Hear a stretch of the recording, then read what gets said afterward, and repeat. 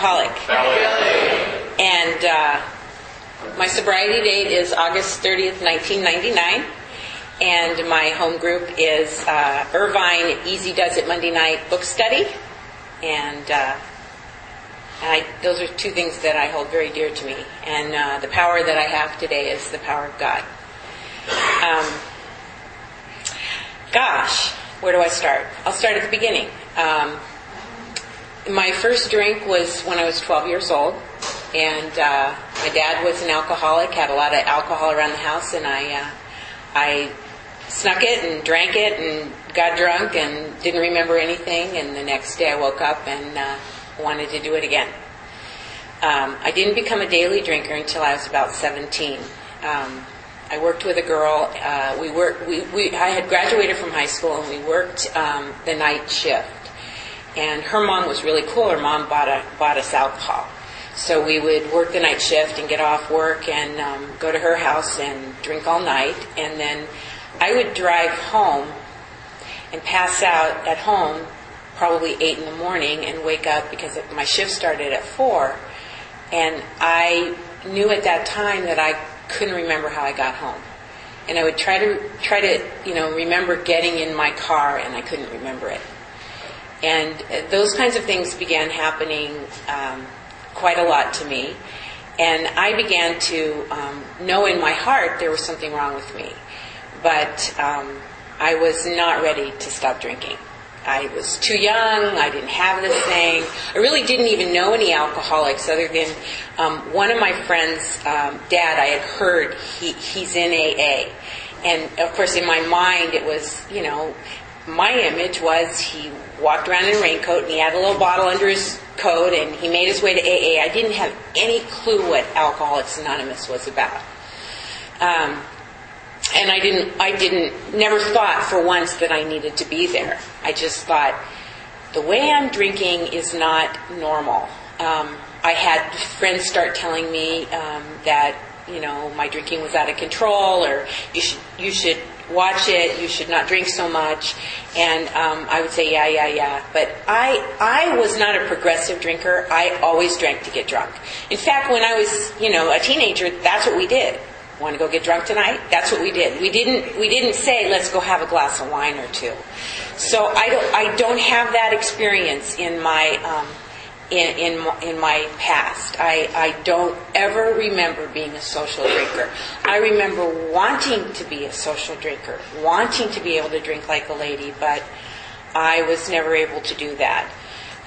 So I kept drinking with this girlfriend, and we met a couple of guys, and we planned our weddings 2 weeks apart from one another. And this man that I met, I passed out on our first date, and that began, and he didn't think there was anything weird with it. So,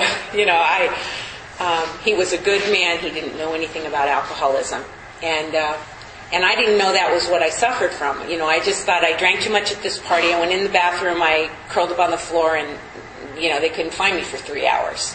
And that was an MO for me.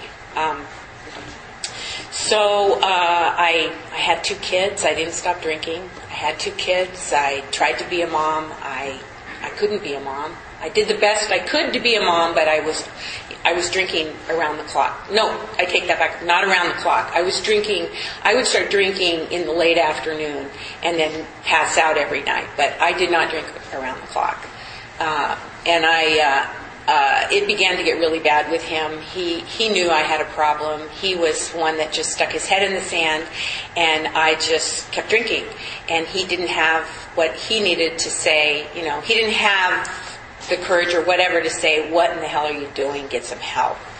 And that went on for a pretty long time till I actually came into this program in 1990, and I called central office in Orange County because I couldn't stop drinking, and I asked them, what should I do? And it was a gruff old lady on the phone, and she said, honey, get yourself to a meeting. Can you get yourself to a noon meeting? And, my heart was just thumping, and I'm thinking, I don't even know what this is about. I just know I need help. I did not go to a meeting right away with that woman. I got scared. I told her I would meet her there, and I didn't drive there. But that was my first thought, was to go there. to meet her. And eventually, okay, I'm getting a little twisted, but in 1990 I went to my first meeting, and it was a good meeting, and there was a lot of recovery, and someone gave me her number, and I called her, and she was a big book person. She took me through the book, and the only thing I can say is that I don't believe that I had hit my bottom when I was working with her. I still had ideas in the back of my head that somehow I was going to be able to drink again. If I did this thing really, really good, I was going to be able to fix myself. And I was a really good student, so I did everything she said, but I can look back now and say, there were times when she was really, really trying to talk me into this. Times when she was, come on, Kelly, you've got to do this and you've got to do that. And I was doing the bare minimum to stay involved. But I had not surrendered. She took me through all of the steps, and the 12th step I balked at. I said, I'm not going to do it. I am a busy person. I had started school. I don't have time for this. I've got 2 kids. I'm back in school. I don't have time for this, and that was my mantra. And so I balked at that. I wish she had said what Angie had said. In her pitch, I wish she had just said, call me when you're ready, because you're not ready. But she didn't say that to me. She hung in there with me, and God love her. To me, today she's a dear friend of mine. But in 1995, I went to my brother's wedding out of the country, and I was with my daughter, who knew I didn't drink, my 12-year-old daughter, and they pushed a drink my way, and I pushed it back. And we did that 3 times. And the 4th time I picked up the drink. And I was in a foreign country. I didn't speak the language. I was not housed. They had put me in this little condo, me and my daughter in a condo of a relative. And I went out at night in this strange, almost communist country. They had their freedom, but it was still very communistic, trying to find some kind of a bottle. And I bought stuff that I couldn't tell you what it was. I couldn't read what it was. I'm just pointing. And I'm sneaking it back in, and I don't want my daughter to know that I can't stop drinking. And I'm doing the same thing. I'm drinking all night and passing out at night, and trying to get myself together the next morning to, first of all, go to my brother's wedding. And I remember my parents were there, and I remember going to dinner with them, and they didn't know I was drinking. And I said to my dad, I think I'll have a glass of wine with dinner. And it was like, are you sure? Are you sure? I thought I'll have it. So the rest of the trip was a bomb. I can't remember any of it. I was drunk at my brother's wedding. I was drunk at the party. I was drunk. My daughter just got disgusted with me. And from 1995 until 1999, I tried the hardest that I could to stay here. I took so many 30-day chips in that 4-year period. I went to meetings. I'd get a sponsor. I'd work these steps any way they told me to. We'd meet at the beach, and we'd burn candles, and we'd do so many. I was looking for the solution. And all of these people were, they were trying to help me.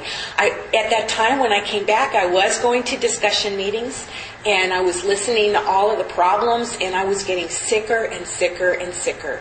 And what I did was eventually I called that woman back that had taken me through the book, and her first question to me was, are you willing to go to any lengths? And I said, I'll do anything. And I've heard it said before, this is an original thought, I'll stand in the corner and chew nails if that's what you want me to do, because I got to get out of this pain. I can't stop drinking.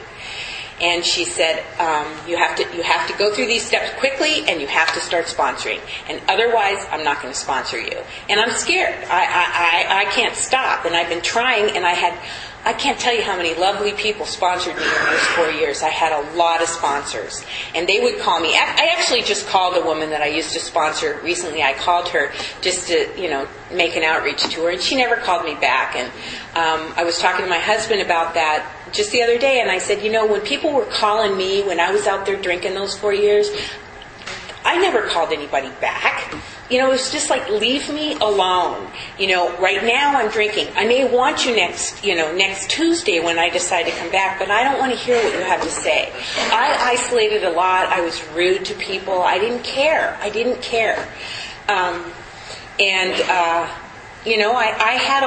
a lot of naughty things. I was a thief. I was didn't care about people's feelings. I would say I would show up for something and I didn't show up, and I'd make some excuse. I was always standing people up, and I was real uncomfortable with the human being that I had become. And I drank a lot to cover up that pain of being the person that I had become. So with Sandy, I got started again in the book.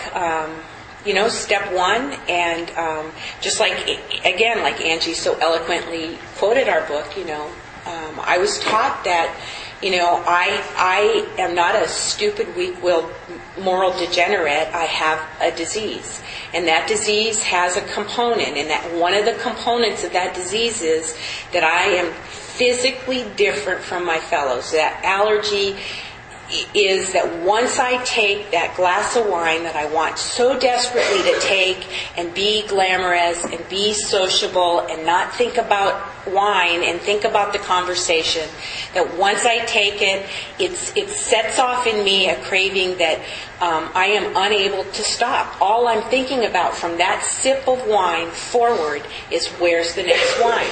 We'd go to a nice dinner party and somebody bring one bottle of wine and there's 4 people, and I'm like, oh my God, how am I going to do this? How am I going to do this?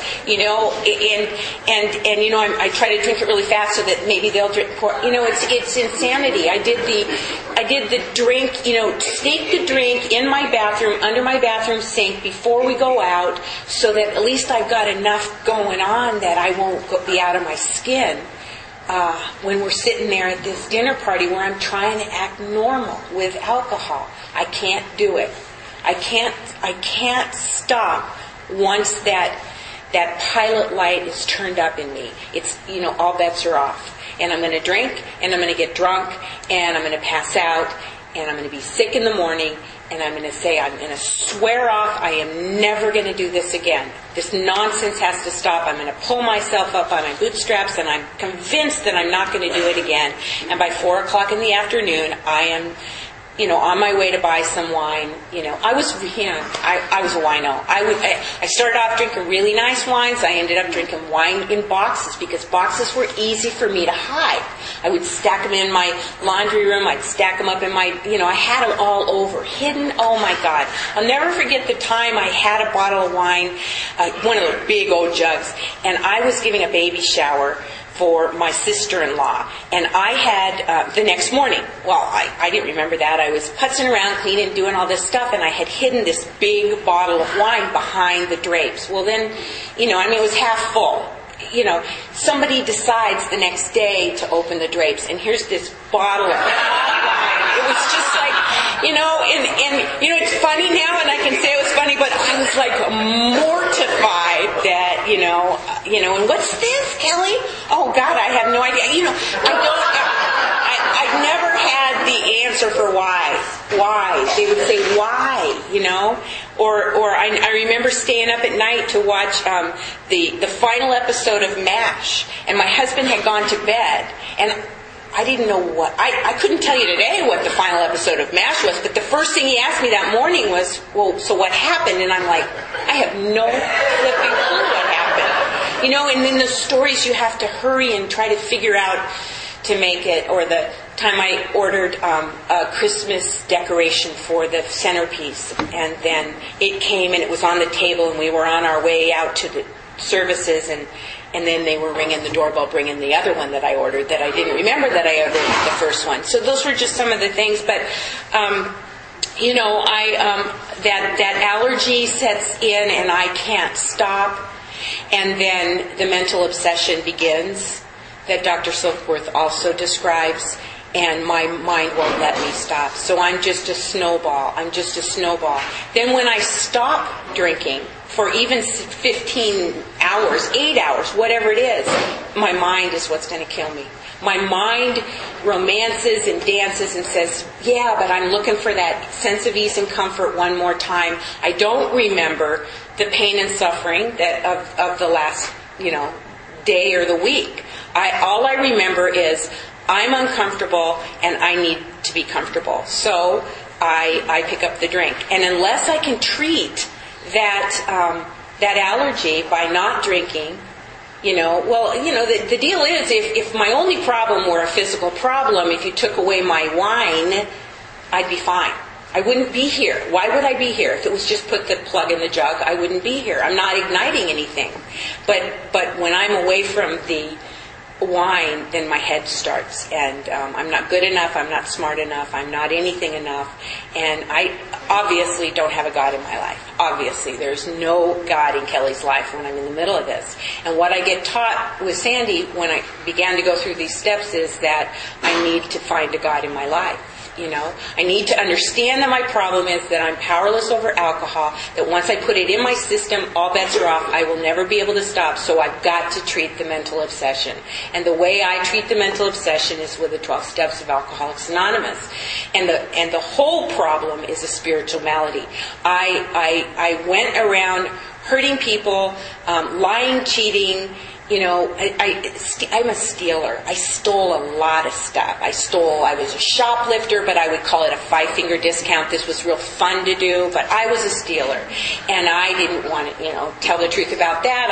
I worked for people, and I stole for them, and they never knew it. They thought I was this really sweet gal, and I'm a thief, So those things are real uncomfortable when I acknowledge that that's what I did, So I need a fix, and I need God to help me.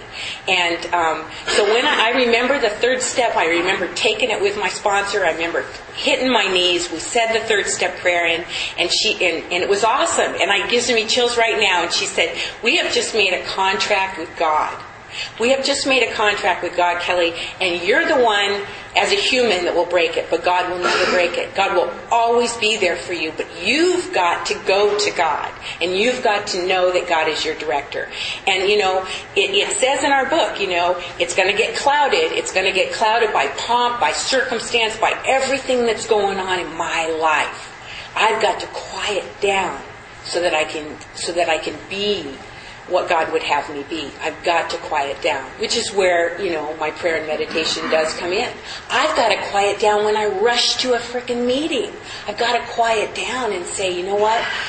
Help me be of service. Help me say something useful to somebody here in this meeting. Because after all, like Angie again said, our primary purpose for being here, the whole reason that I'm here and that you're here is so that we can help somebody who's still suffering from alcoholism.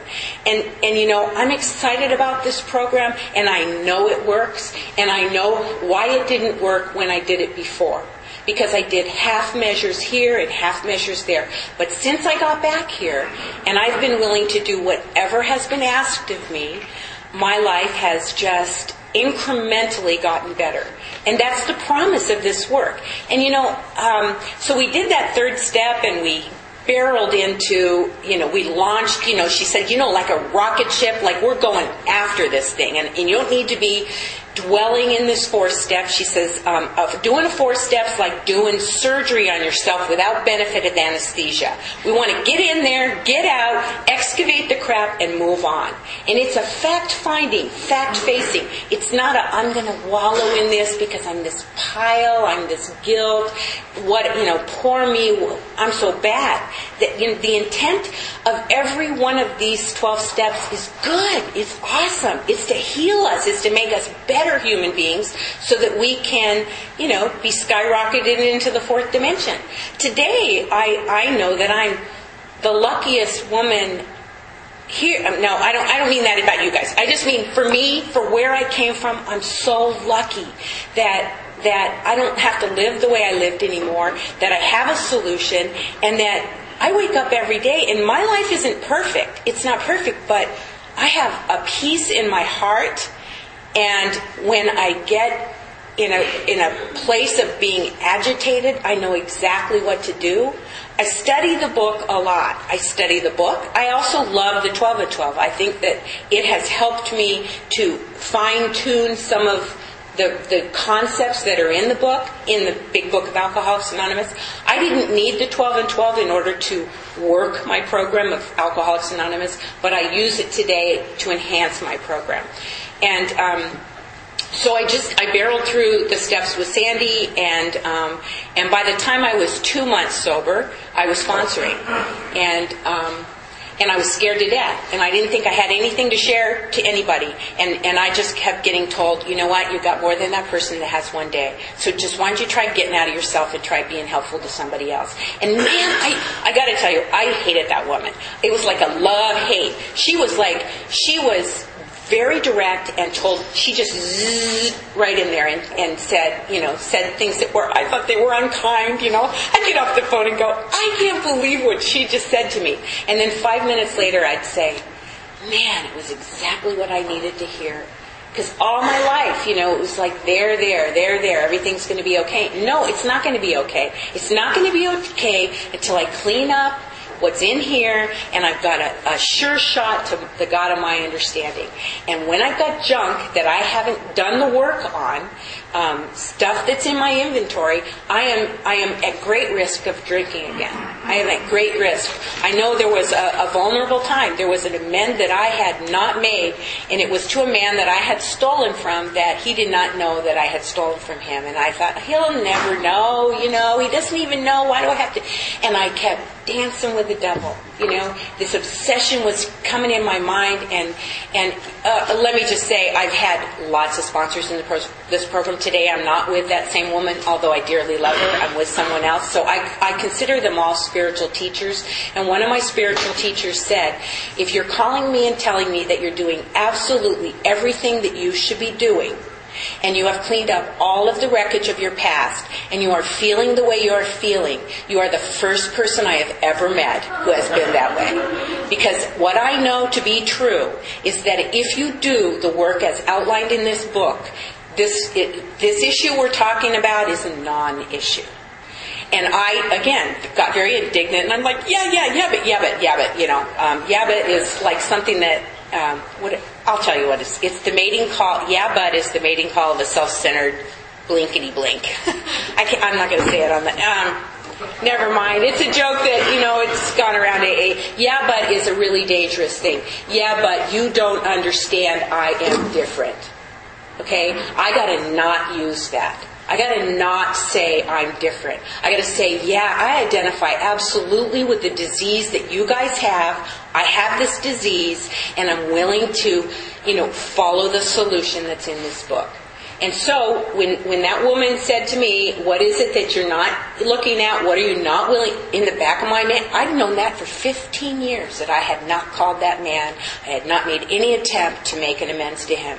And I became willing. It's like, I don't want to drink again. I am done. I don't want to drink again. What do I have to do? I wrote out the amends. I got all ready. I called this man, and he said, Who are you? He's like 75, 80. Wait, what? He might have been feeble. I don't know. He didn't know who I was.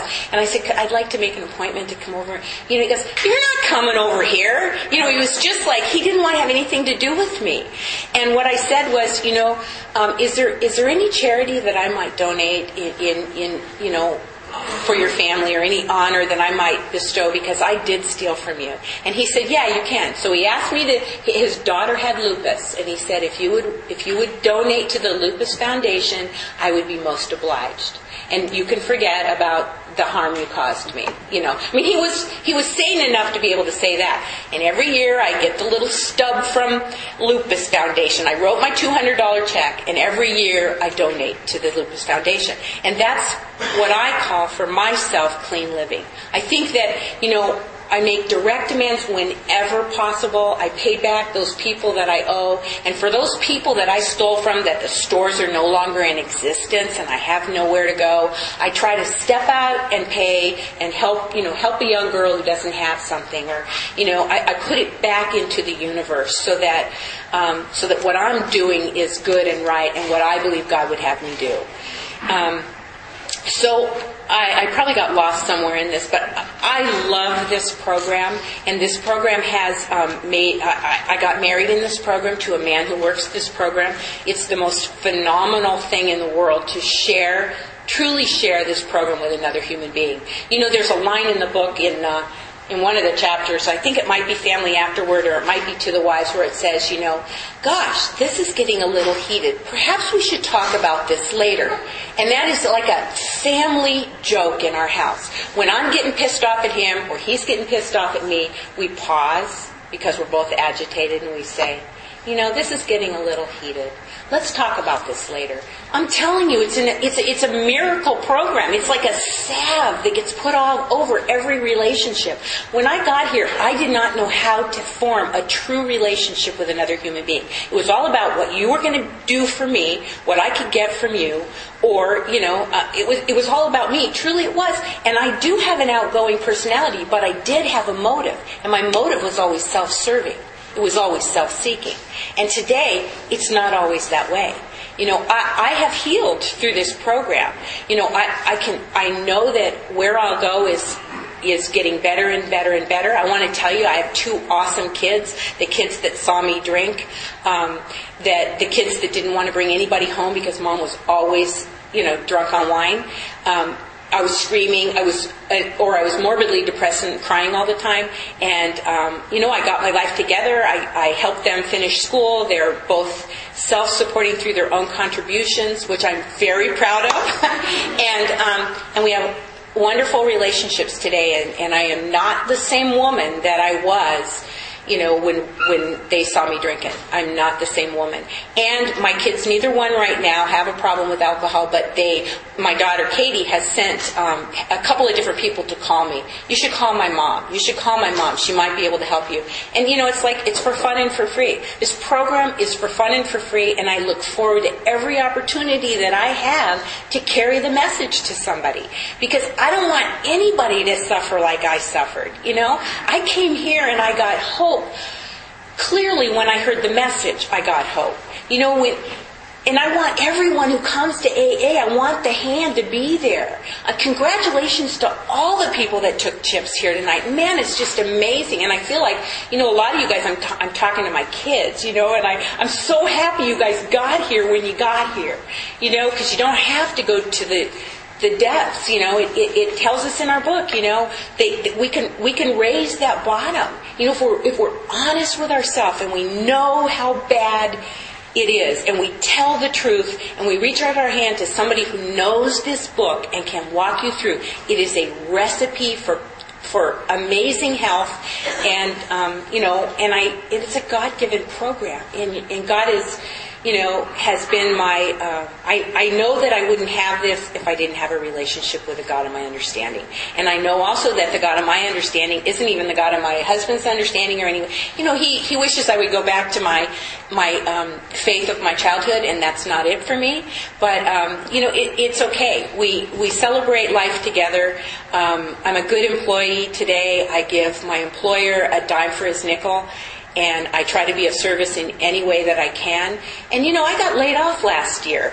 Got bumped down, not doing what I want to do. And I just get up every morning and I say, thank you for the job. There's a lot of people out there that don't have jobs. Point me in the direction to be helpful. Point me in the direction.